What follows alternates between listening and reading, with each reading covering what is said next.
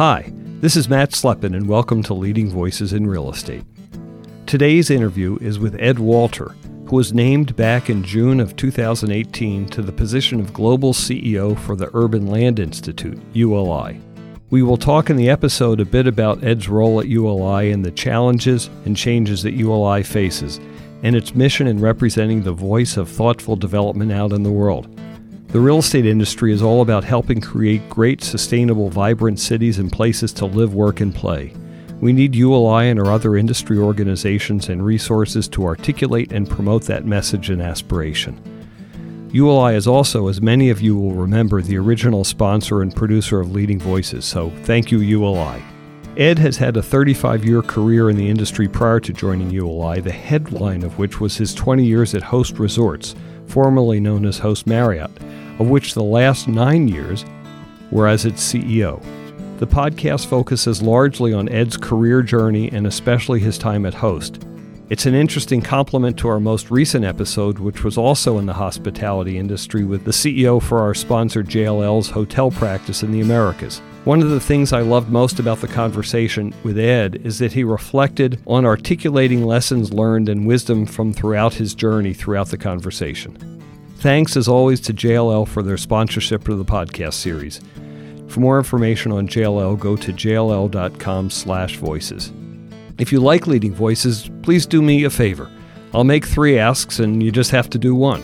Rate us on the Apple Podcast app, or forward this episode to a friend, or pop me an email to my day job at Terra Search Partners with ideas for guests, feedback, gripes, or kudos to matt@terrasearchpartners.com.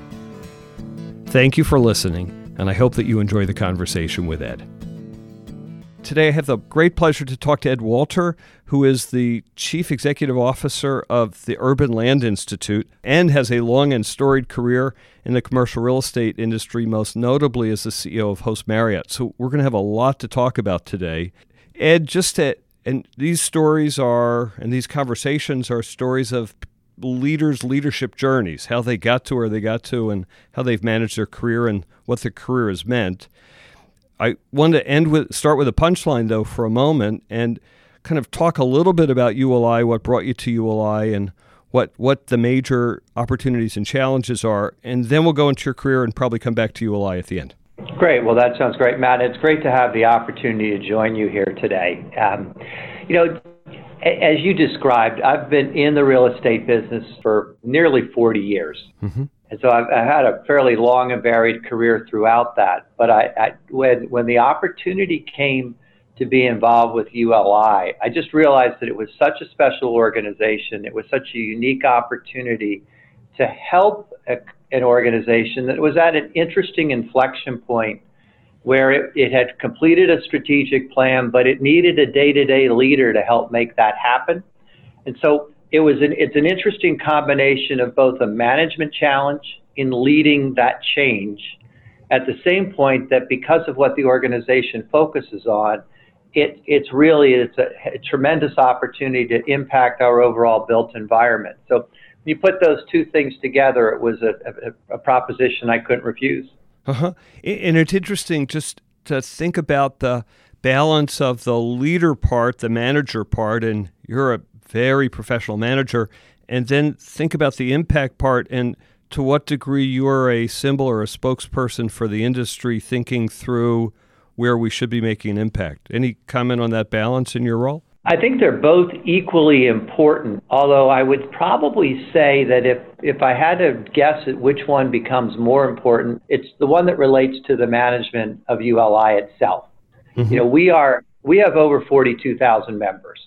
There are plenty of incredibly accomplished executives and leaders that are part of ULI that can help be a spokesman for what we do. Mm-hmm. I can provide some focus to those conversations and some leadership around some of those issues, but we have a lot of folks that can speak for the industry and for ULI. I think where my biggest impact comes, it is ultimately in organizing our efforts in a way where the impact that the organization should have becomes apparent to everybody associated with it. Makes total sense, and we will talk about that in the conversation as a long-term supporter, participant in ULI, and caring so much about the industry and our industry's status in the economy, our status in the world, I think ULI plays a really major role in framing that conversation. I would agree. So let's start with the Ed Walter story. Where did you grow up? And I knew one day as you're growing up, you're planning to become a CEO of a major hotel company that didn't yet exist. But tell me about your early days. Sure. Well, I was born and raised in Trenton, New Jersey. And my family, some of my family is still there. But when my mother passed away a few years ago, she had been in the same house for nearly 60 years. So I was blessed with one of those permanent type childhoods where there was always a home to go back to. And then after graduating from high school, I went to Colgate University in upstate New York, which was really a wonderful experience, was exactly what I was looking for from a college perspective, and then went on to graduate school from there. Interesting. Colgate has a lot of real estate people in the real estate business came from Colgate. There's half a dozen leaders of around our age who I know, maybe 10 years younger actually, who have become leaders in the business. I would agree with you. I'd say that the university itself has, even though it doesn't have a finance program, nor does it have a real estate program, it does encourage entrepreneurial thinking. It does, I think it gives its students a very diversified, a kind of a classic liberal arts background. And when you think about what drives success in the real estate business, we really, to be successful in our business, I think you need to have a variety of talents. You cannot be narrowly focused in the real estate business and be successful. And so that type of background, that type of an educational background is good preparation for going into the real estate world. And then, of course, many of us, I assume, have supplemented that undergrad experience with either a business degree or a law degree. Absolutely true. And I totally agree with the career advice of not being narrowly focused. You can do a job in real estate, but to be a leader, you have to have that breadth of understanding and breadth of interests. So then you went on to law school. So why law school and why not become a lawyer? Well, at the point in time that I was making a decision about whether to go to law school or business school, I truly was really having some difficulty concluding which was the best path, and then somewhat simplistically concluded that I could always go into business if I went to law school, but I obviously couldn't become a lawyer if I went to business school, and so decided to pursue law. But when I got down here in Washington to go to Georgetown, I worked almost the entire time that I was in law school for a law firm.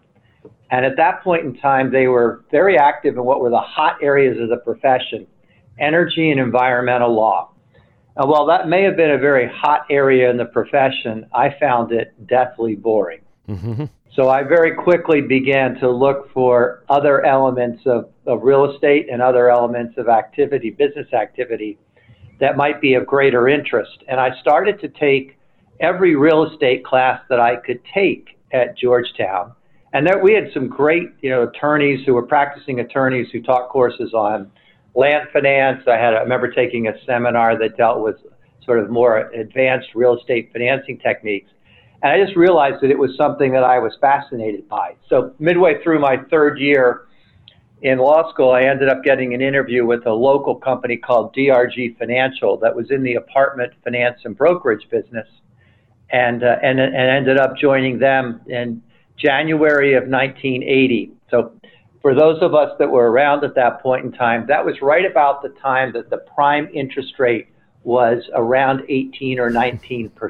Right. So a very different lending environment and interest rate environment from what we look at today. Mm-hmm. It's funny. So you and I graduated right around the same time, and 3 years after that, I got my first home loan, and I took a 13 3/8 fixed interest rate because I thought they were as low as they'd ever go.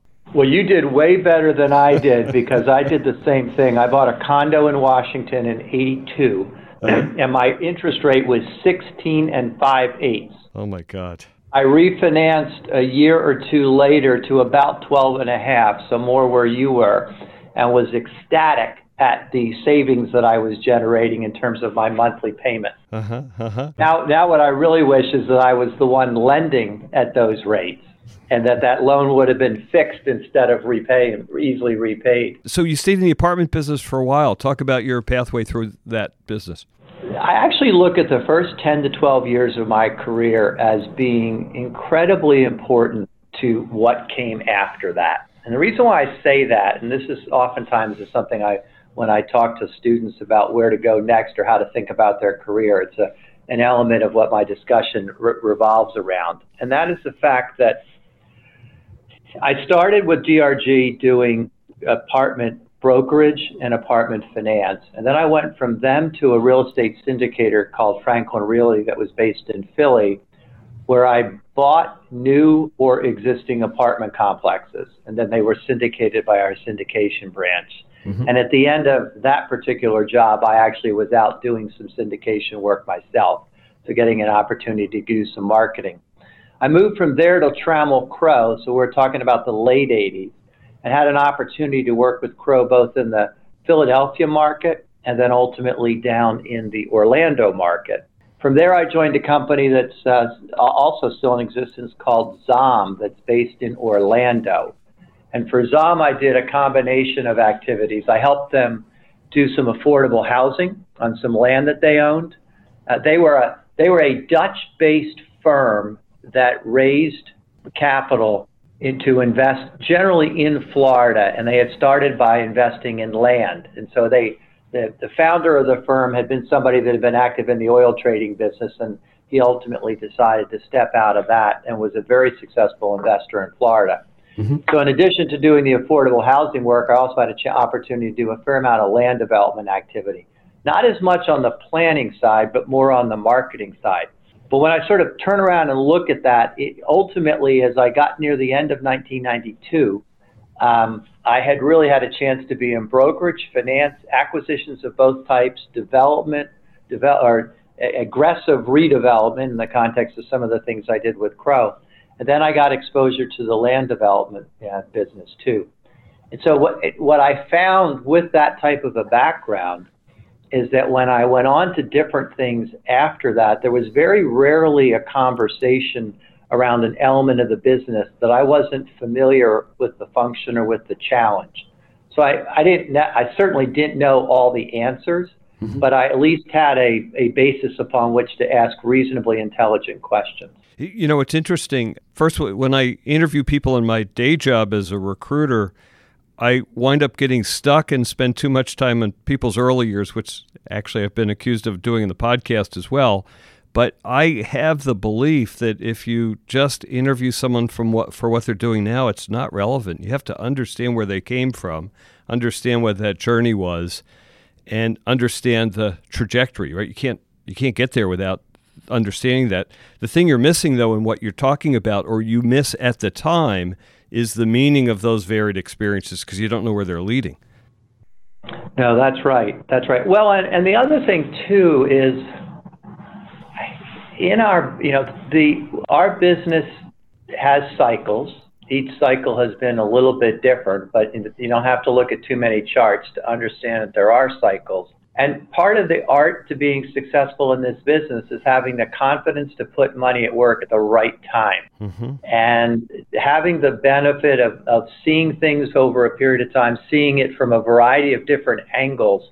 I think that sort of message or that sort of benefit is useful to somebody in their career, certainly in our business, but most likely in other businesses too. I absolutely agree. So how did that move over to the hospitality business? One of my partners at Crow, who had left before I did, had come up to Washington and was a partner with Terry Golden, who actually had been the original CEO of Crow Residential. Right. And Chris Nassetta. Those two gentlemen had worked together at Carr Properties in Washington, and they had split off probably around 1991 or 2 and had formed a company called Bailey Realty, which was really an early version of some of the opportunity funds that existed. They didn't necessarily go out and raise a fund per se, but they were looking at doing different types of transactions and attracting capital in order to make those transactions work. So Bruce Faraday had joined them, and after they completed their first acquisition of a portfolio of loans from Chase Manhattan Bank, they were looking for somebody to help reconstruct that portfolio. It was all tax-exempt debt, and I had some experience with that earlier in my career.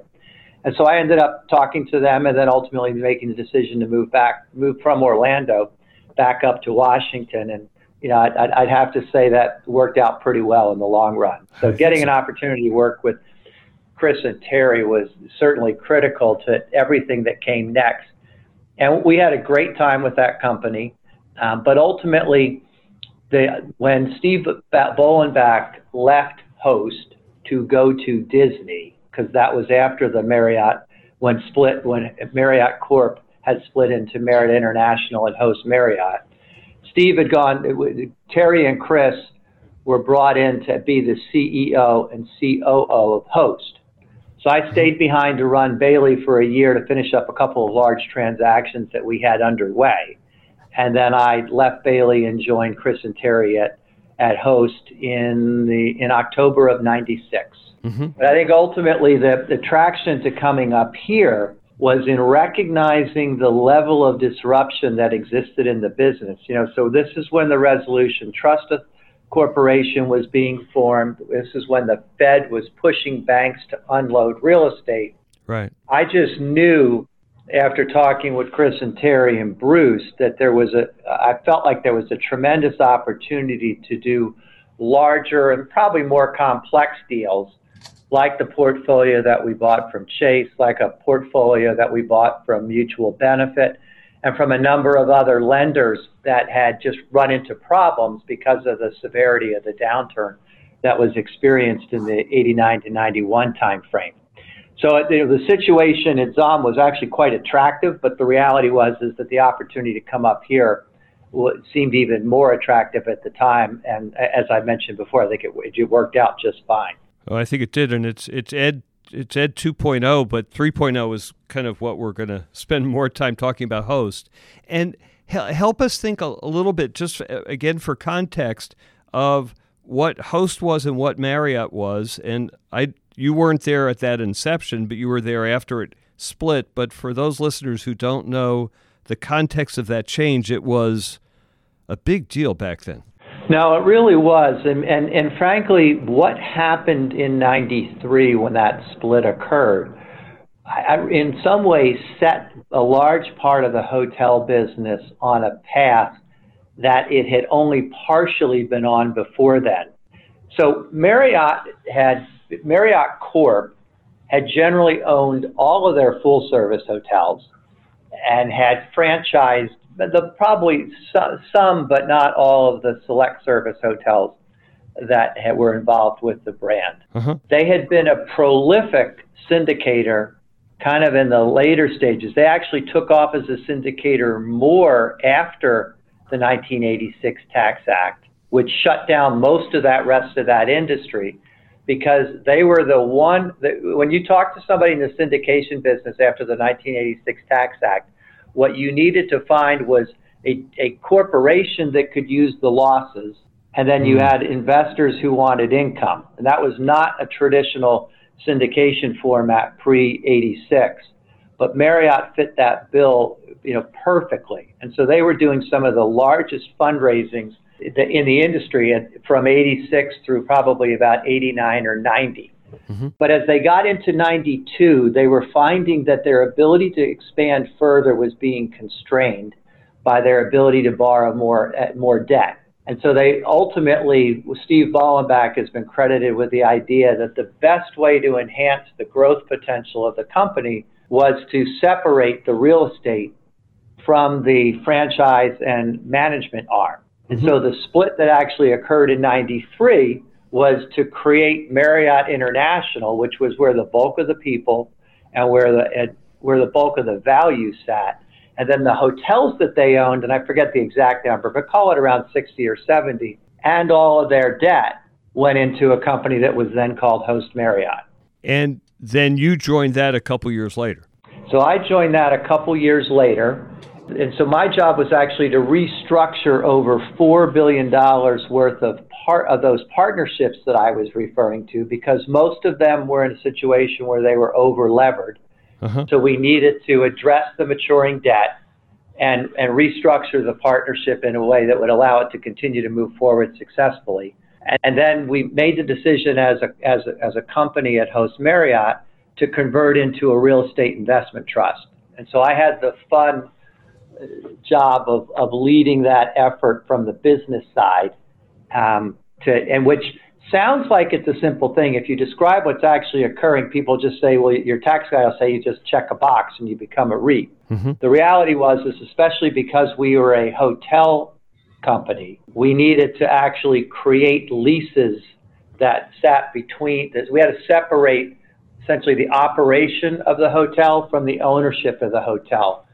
And that simple fact required us to completely restructure the entire firm. We did a spin out of another entity in order to help accomplish that, had to restructure all of our debt. And that certainly in the grand scheme of things was one of the most fascinating deals I ever worked on. Well, I can only imagine. And it's still in the context of overhang of debt, over leverage, and some troubles in the real estate business. So it sounds like from the description you were coming up with the optimal structure and the structure that's continued in the hotel business, but that structure was invented in part to solve a problem, not just to create growth. I would agree. I would agree. Now, I would say that the leverage level that we started with at Host Marriott, even before I got there, was not excessive, but it was high in the context of how the rating agencies and the investment grade bond world looked at what was appropriate for a company like Marriott Corp. So the debt structure was more constraining for them than it was for us. But having said that, when the split occurred, the company was no longer investment grade rated. So we had become a high yield credit. And were until, probably around 2010 or 2011 or 2012. And one thing I'm hearing a bunch of in your voice is that you went to law school. It probably came in handy at that point in your career.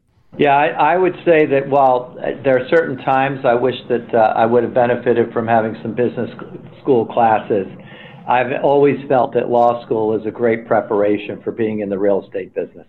Absolutely, if you're going to do that kind of structuring. So talk about your transition through that company from maybe finance into the CEO, and then we'll also talk about the evolution of that company and what that's meant for the industry. Sure. In some ways, what happened at Host was not dissimilar to what happened to me the first dozen years of my career.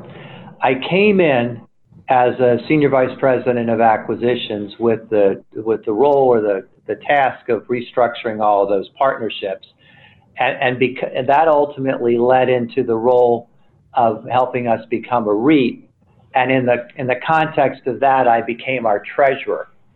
When Kerry Golden retired in '99 and Chris Nassetta became CEO, I continued to be our treasurer, but I also took over our head of our asset management element of the company. So I got a lot of exposure to hotel operations through that role. In 2003, we shifted some roles around, and I then became our chief financial officer, and then my focus was really, was the traditional ones: accounting, tax, finance, and investor relations, and that became what my focus was for the next 4 years.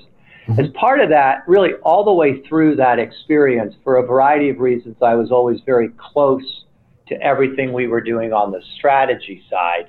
And in fact, even in the role of treasurer, I tended to be, in working with either Chris or Terry, I tended to be the chief day-to-day lead on whatever efforts we were making on the strategic side. So I think by virtue of having had the opportunity to play that many roles within the company, when Chris made the exciting decision to go join Hilton as their CEO, I feel like the board was fairly comfortable in offering me the opportunity to take over as chief executive officer.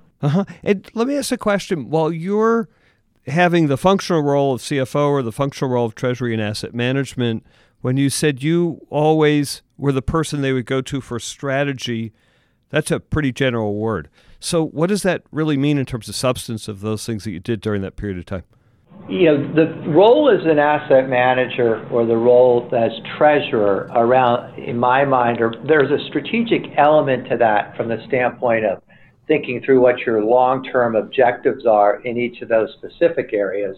Mm-hmm. But above and beyond that, the real key that I was trying to refer to there is thinking more about what our overall corporate strategy should be. So when we first started as a company, all we owned were Marriott hotels. Mm-hmm. And over the years that Chris and I were both there, and then after Chris left, we slowly but surely morphed to where the portfolio, prior to the Starwood Marriott merger a few years ago, we had, through a variety of growth and dispositions, had reduced the Marriott exposure to less than 50% of the portfolio.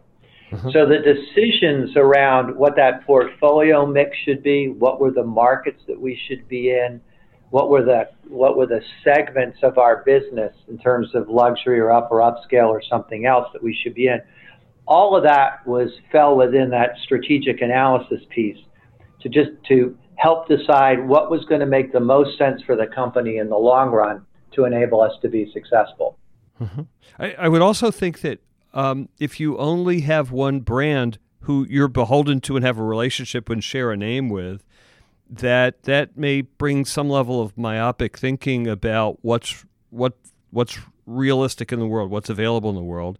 And probably once you start owning with other brands and flags, then the world opens up and possibilities could become more limitless in terms of perspectives and approach to the business. There's a lot of truth in what you just said. I mean, the reality is we found when we did a $4 billion deal with Starwood in 2005. It closed in 2006. And we were fairly confident, based upon what we had seen in terms of the lessons we had learned from Hyatt and from others in some of our earlier transactions, we were fairly confident that getting an opportunity to see how Starwood approached the business would be beneficial from the standpoint of all of our Marriott hotels, not because we were going to share trade secrets from one brand to the next, but we would be able to understand how they looked at different problems and then take the best of those solutions and apply them to our other properties and our other brands. The flip side was also true. And there was a number of things that we were seeing happen at our Marriott hotels around efficiency and things like that we were able to carry to our Starwood brand. And so we ultimately were able to outperform on the margin side, really in both sides of the portfolio, because we had that dual perspective.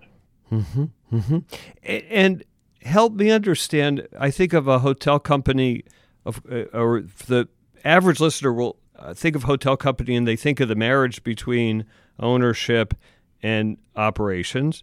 And in your case, it's just ownership.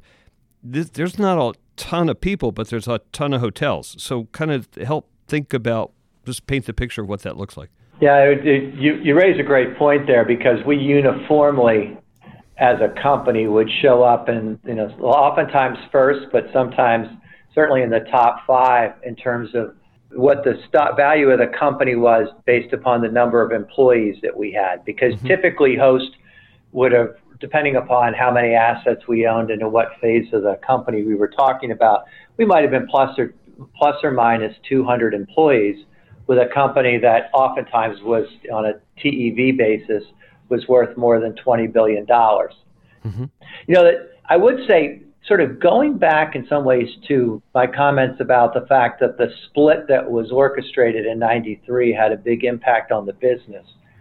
Part of what we saw from that was, by having a separate group of asset managers, so that was the group that I was describing previously that I headed for the time, having that separate group of asset managers to focus on the operations of the hotel, at first blush, I think there was a perception that was duplicative to the efforts of the more senior people at Marriott that were overseeing the hotels, or at the other brands that we would have acquired later. But the reality is that we found that we brought a different perspective, a lot more discipline around capital spending, but a different perspective and in a lot of ways a longer term perspective than what the operator brought, because we were not caught up in the day-to-day problems of running the hotel. We were focused more just on we did want to compare operations and understand how one hotel was doing to another, but we were looking for that opportunity to how could we improve value. And so if you looked at both our returns and Marriott returns that initial decade after the split, we both outperformed. And I think it was in a large part due to the fact that creative tension that came about because of that split enabled us to both generate the right type of returns for our very different set of investors. If you watch what happened in the 20 years after that, you saw Starwood do a version of that split by virtue of the fact that they sold about half their assets to us in 2005. And of course, if you see what happened with Park and with Hilton a couple years ago, they did the same sort of a thing by splitting the real estate from the operator and the franchise company. Mm-hmm. It's funny, you also make the case generally for the concept of asset management within the commercial real estate business, and we see that tension all the time where asset managers, the job is a strategic job, if you put one word on it, and if they delve into too much operational thinking, then they're losing the value that they bring. And if the operations people said they could do both, we can handle the granular and we can handle strategy at the same time, they could contribute to strategy, but if they're solely responsible, it all usually gets lost. Well, I think the challenge with that, and I'm on the board of Avalon Bay, and they have really begun to build out their asset management organization because I think they recognize the same benefits that we saw at Host. The day-to-day challenges of running a piece of real estate, especially a hotel, are so all-encompassing that I think it's really difficult. It takes a very unique leader who can do that and truly focus on the long term. I'm not saying that our best GMs weren't thinking about the long term, because they are, but their ability to actually segment the time and dig in and really have a chance to truly study that is more limited. When we have an asset manager, they are not caught up in who's going to fill this position, or is this event being run smoothly, and oh, by the way, I need to be downstairs to say hello to the CEO who's arriving. They can sit back and be a little bit more thoughtful and contemplative of what could change this property in the long run. How is this property doing against others? Should I be challenging my taxes? Is there some change I can make to reduce my insurance? All those types of issues, and all of those, the decisions around all those types of issues can ultimately lead to meaningful improvements in net operating income or in the perception of the quality of the asset, which ultimately lead to a change in value. All totally true. So talk through the changes in the hospitality business, not the ownership perspective, which we've just talked about, but how the industry changed during the 90s, 2000s, and still now. And also the overall real estate industry is changing in ways that embraces the disciplines and things you've learned in hospitality. So talk a little bit about that, technology, customer service, and maybe the revolution in the business. Well, yeah, I want to be careful because you could tread down this path and we'll be going for another 4 hours. But I would say, I hope this is a fair statement, but in my mind, I would suspect that technology has impacted the hotel business to a greater degree than just about any other form of real estate. And I say that because ultimately what maybe was the most impactful thing that happened to the hotel business was the growth of online travel agents.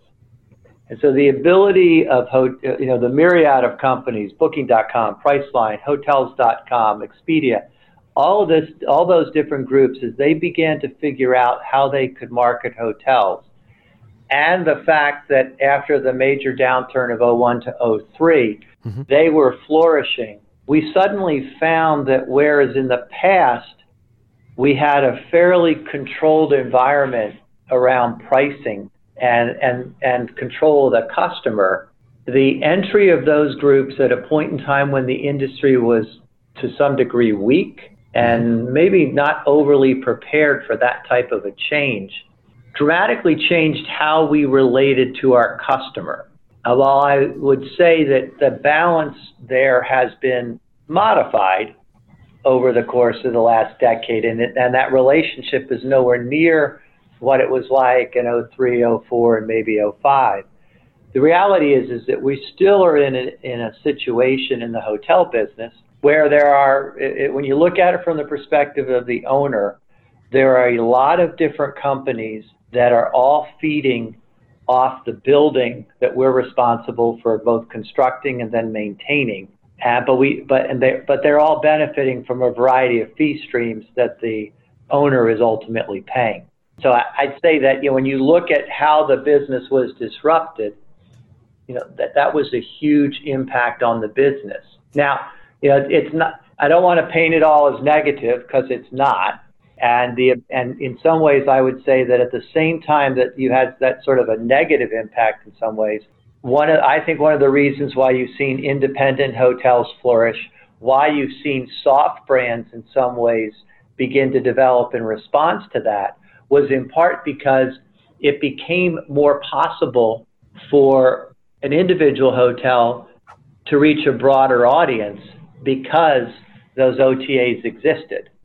So it enhanced the flexibility of the business from some perspective, but at the same time, it still did introduce another player and another participant who is extracting value from the building that we were responsible for building. Yep. And you say soft brand, that's a term I don't know, maybe boutique or one-off hotels. What's a soft brand?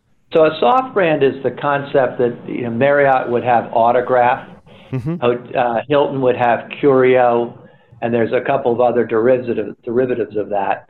But it's essentially the concept of a hotel that has established an identity or wants to establish an identity that is distinct from any one particular, what we might view as a typical brand, but still wants to be part of a brand family and part of and maybe more importantly, part of a frequent traveler program so that they can draw customers from that program. So a great example in my mind is we took a Four Seasons in Philadelphia and made it the Logan.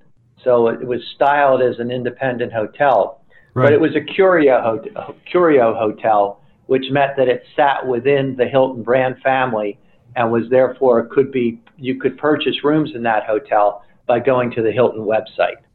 Right, and owned by Host. And did Host get rid of this? I should know this. Was the Marriott name still part of Host? Is the Host Marriott or just Host? No, it actually, after we completed the Starwood acquisition, we had gotten to the point where the Marriott part of the portfolio was not quite below half, but getting close. Mm-hmm. So then the name of the company became Host Hotels and Resorts. Got it. We didn't come to kind of the last question on this, which is when you took over as the CEO, how did your perspective and how did your role and how did your growth change? Yeah, do you mean from a company perspective? Partially company and partially Ed. Who did you become when you became CEO? And it may have been exactly the same person, but often, there's different words about this, but as the leader, there are different responsibilities both on the org chart, but then where your head sits. Well, to some degree, what happened to the company also informs what happened to me. But I think what you've realized when you step into the CEO role is that you really have to try to figure out as much as possible how to work through the rest of the team and how to be even more focused on both dealing with the short-term issues that may come up, but trying to be as thoughtful as you can about the longer-term direction of the company. I would also say that having been the CFO and have been so focused on so many different elements of the numbers we were generating, the cash we were generating, what the balance sheet should look like, while you don't forget about all of that when you step into the CEO role, you do have to recognize that you become way more outward-facing in that role, because you ultimately become the primary company spokesman. Mm-hmm. So certainly there was some material changes in the context of shifting to that. Now, what sort of accentuated all of that was that I took over in the last quarter of 2007.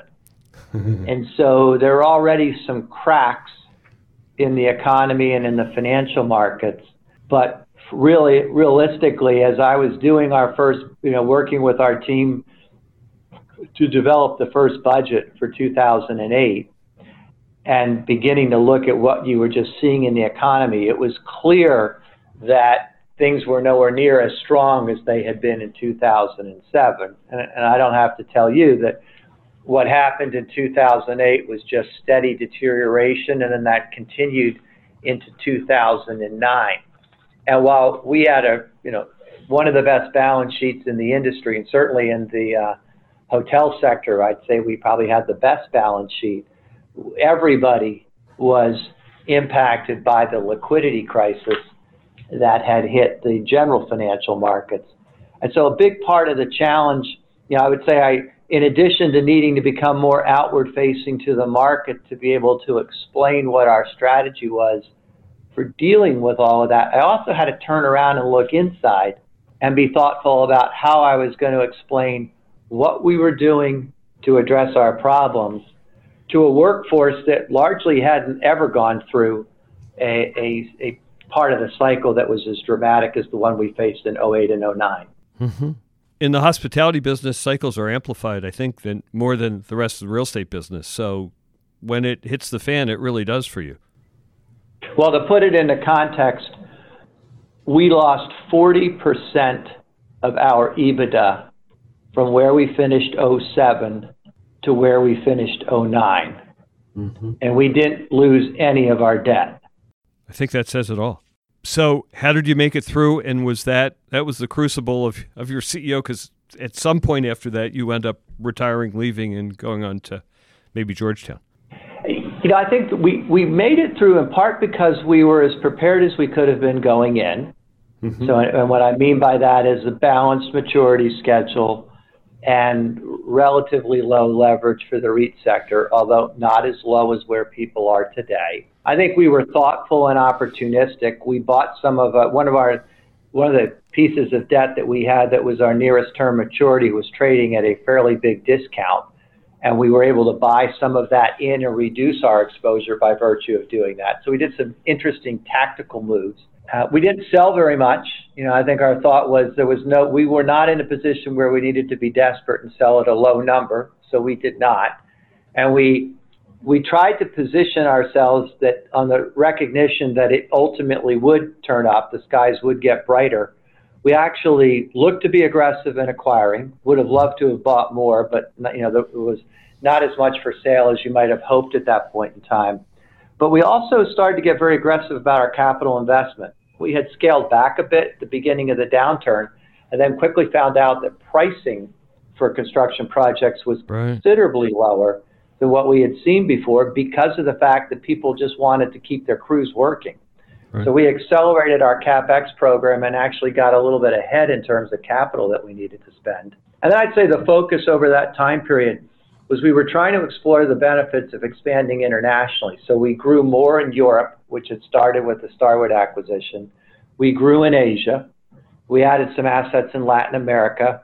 And I forget the exact number at this point, but I think we acquired about $4 to $5 billion overall of hotels in the U.S. and some of those other markets.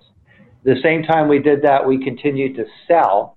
So as the market began to strengthen, we began to sell those assets that we felt were at the lower end of our portfolio.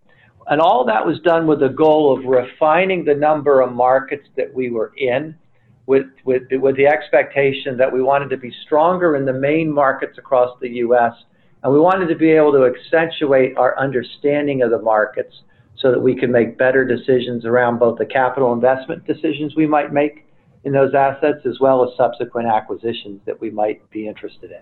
Repeat that comment. It's a brilliant one. Accentuate your understanding of the markets you were in so you could do better business. Yeah, I think there's just, so much of where our success came on the operating side came from really understanding the dynamics of each individual market and where could we, how should we be thinking about pricing on the revenue side? How should we be, where could we begin to find the best standards in terms of what our expectations should be around expenses. And so by understanding the market really well, I think we were able to be fairly demanding, but with logic behind it with our operators in terms of what they should be trying to hit in terms of expense levels. And given that the hotel business is so much affected by the capital that you have to put into hotels on a regular basis in order to keep them fresh and interesting to customers, by having a really good understanding of those individual markets and the product that we were competing with, I think we were well positioned to make thoughtful decisions about how much capital should be put in and what the nature of that capital should be. Let's take a short break from our conversation with Ed to touch in on the current marketplace with our sponsor, JLL. I had a chance to speak with Nushin Felsenthal, the co-head of JLL's Capital Markets Group in Chicago, on the current status of the real estate investment marketplace. Nushin, what's the temperature out there? More big picture and globally, I think, interest in real estate, I wouldn't say is wavering at all, but investors, given where we are in the cycle, are contending with more pressures. If you think about volatility in the equity markets, trade disputes, broader geopolitical issues, as well as just a perception of how deep we are into the current business cycle. So that has, I think, challenged investors more recently in deploying capital. I think what we expect to see this year is that given the broader environment, we should see investors kind of shift their strategies back to more secure primary markets as well as defensive assets. This will benefit sectors like multifamily and industrial, where secular trends and demographic changes continue to favor those asset sectors. And I think we're going to see focus in urban markets, and particularly assets that are positioned in what investors view to be a path of progress. Thank you, Nushin. Now, back to our conversation with Ed Walter. So, at some point, you retired or left the company. Talk about your why, what, where, how, and where you wound up. Yeah, I just made the decision at the end of 2016 that, I felt like I'd accomplished what I could accomplish at Host. It was clear to me that in the near term that the industry, while it might not necessarily go negative, that the level of growth was going to be, fairly anemic. And what that also meant was that you may or may not get some transaction activity done, but that you probably weren't going to do anything that would be particularly transformative just because of the stage of the cycle you were in. So I was really looking for a new challenge and to some degree a bit of a break too. So by shifting over and going to Georgetown and becoming a full-time member of the faculty there, it was really a wonderful year and a half to be able to teach and to have the time to do it as well as I'd like to do it. But even more importantly, just the opportunity to interact with students and help, both at the undergrad and the grad level, move along in their careers. And talk about your year and a half there and then how you came to the ULI opportunity. Well, I'd say that Matt Seifer, who runs the program at Georgetown, is to me is one of the top educators in that field. So it was just fun to be with him and to work with him as he tried to build out the Steers program, or the Steers Center for Global Real Estate at Georgetown. So a lot of what we were trying to do was our philosophy around how the education program should work there was really centered on bringing the practical and marrying that with the theoretical to give our students a fairly complete experience. Mm-hmm. So my particular class was on real estate investment trust. And so I would teach the theory around that, but of course the assignments were designed to be more practical. But we also built at the undergrad level a investment club that invested in both in public equity and public debt securities. So it was great to work with some of the undergrad students who were analyzing potential investments to help them develop a theory around whether or not they should, which REITs they should pick to invest in. And it's great to watch young minds at work and see the creativity and have an opportunity to influence that. I'd say the other big thing that's always, I think, is helpful for anybody at the college or the MBA level is that opportunity to interact with a senior executive that's been active in a space that you're interested in, because I think I was helpful to a number of students and just giving them a perspective on what opportunities might be in a business and in certain instances, be able to make a phone call or two to help that process along. Mm-hmm. Any comments on the drivers of how real estate is attracting either graduate students or the interest in undergrads as compared to other industries today from the students that you were with? What's drawing people into our industry? And it's a broad industry, and you were in a niche of it, but what's the draw? I think the draw is the one that has been around for a while, which is that it is still a fairly entrepreneurial business. It lends itself to creativity, whether that's in how it's financed or maybe even more fun how it's built if you get into the development side. But I'd also say that a major plus in my mind for the industry has been the growth of the REIT industry and frankly the growth of the major opportunity funds too. The biggest change in the business from my perspective when I look at it today to when I started back in 1980 is scale. And so the size of our companies today compared to where they were back then, it's really two different worlds. And that fact that the business has changed in that way, I think offers even greater opportunity to folks to participate in that business and play at a fairly significant level in terms of the scope of responsibilities and the size of the portfolios that you can work with. And so I don't know that the 80s, middle 80s may have been a more popular time to go into real estate because tech was nowhere near what it is today. But outside of that, that particular discipline or that particular sector, I think the real estate business continues to be very attractive. And certainly based on the talent that I've interacted with through all my different roles, I'd say the quality of the people being attracted to it is just as high as ever. I think it's true. It's interesting. I talk all the time about the institutionalization of the business through the exact same timetable since we've been doing this for the same period of time. But alongside the institutionalization of the industry, there's still room for the small entrepreneur to go buy 3 deals and make a great living and create net worth. So they coexist in a comfortable way. Yeah, I think you're exactly right. We are a business that really does accommodate all those different perspectives. And in times what happens is that guy that starts off small ends up being fairly big down the road because because of the ability to attract debt financing as readily as we can to our world, it makes it easier for the successful entrepreneur to grow. Mm-hmm. Mm-hmm. So let's talk about ULI, and I'll try to articulate a question. I'm intimate. Most of our listeners have some level of knowledge and intimacy of what the Urban Land Institute stands for, means, and where it's going. It's always easy for me to articulate what some of our real estate trade associations, and that's not the right word for ULI, but what they do. I know what NAREIT does. I know what the National Multi-Housing Council does. I know what ICSD does for its industry. But ULI has an umbrella and a think tank concept to it. So talk about identity, talk about meaning, talk about where it stands in this universe of organizations that we care about that help make our industry work well. You're exactly right in the context of saying that we are just a way more complicated organization than any of the others that you referenced. I think some of that is because we're a lot larger than any of those other organizations, but maybe even more importantly, we span a real estate person's entire career.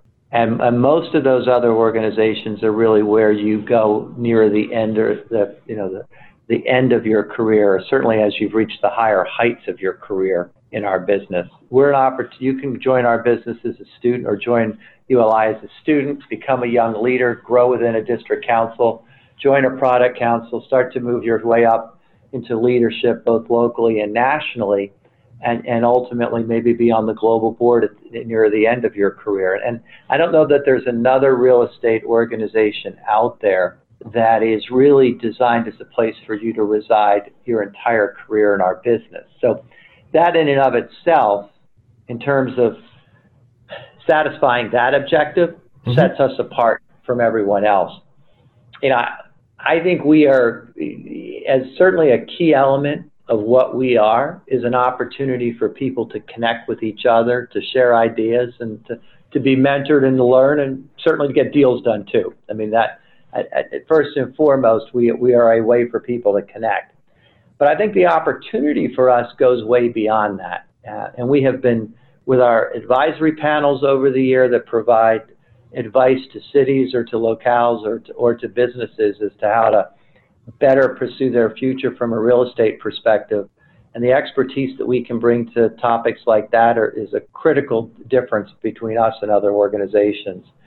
Our Terwilliger Center that focuses on affordable housing, or our center that focuses on resilience, are all in place to allow us to leverage off of our members in a way where we become both a thought leader on a particular topic, but maybe even more importantly, we become the way to bring best practices to those topics. Because ultimately what I see as the strength of the organization is not just the quality of the people that work here, which I have found to be very high, but more importantly, it's the ability to access all the work that our members are doing around the world, and to bring that together in a way where we can share that with each other, and therefore we can learn from each other.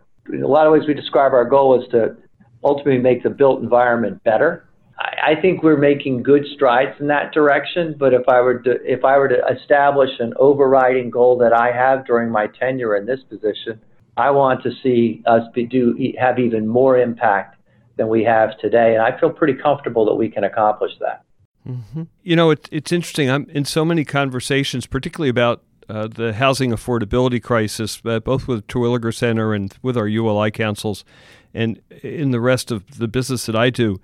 And we talk a lot about the challenges of development and the challenges of development not being resisted but supported by our politics and supported by the citizens of our cities as the cities are changing. And there's huge resistance to density, huge resistance to development, and somehow our industry is looked at as the problem, not the solution. And I keep wondering how the industry, not through others, but directly is able to change that perception of what we're doing and that we're trying to do it the right way. I think you're right that oftentimes our activities are viewed through a prism of how much money is that developer going to make, or how much money is that investor going to make. And certainly whenever we're participating, I mean, if we don't make money, we don't stay in business for very long. So that's clearly an important goal. But I think one of the areas where we can improve the situation from every perspective is to educate our public officials so that they better understand the trade-offs that we're facing in terms of pursuing a development. And depending upon the topic, I think educate the general population around the same things. Certainly when you start to look at areas like affordable housing, density is one of the ways that you accomplish that. That's how you provide a home for a family.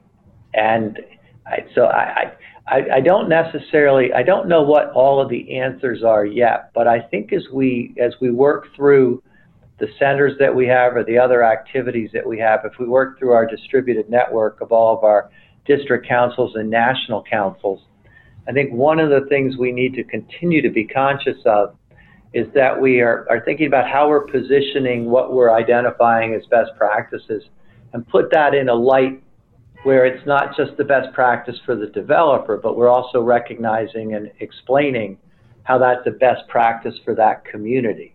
Because ultimately, well-designed developments should, in fact, add to the value of communities. And we need to continue to stress those points so that people understand that and see that.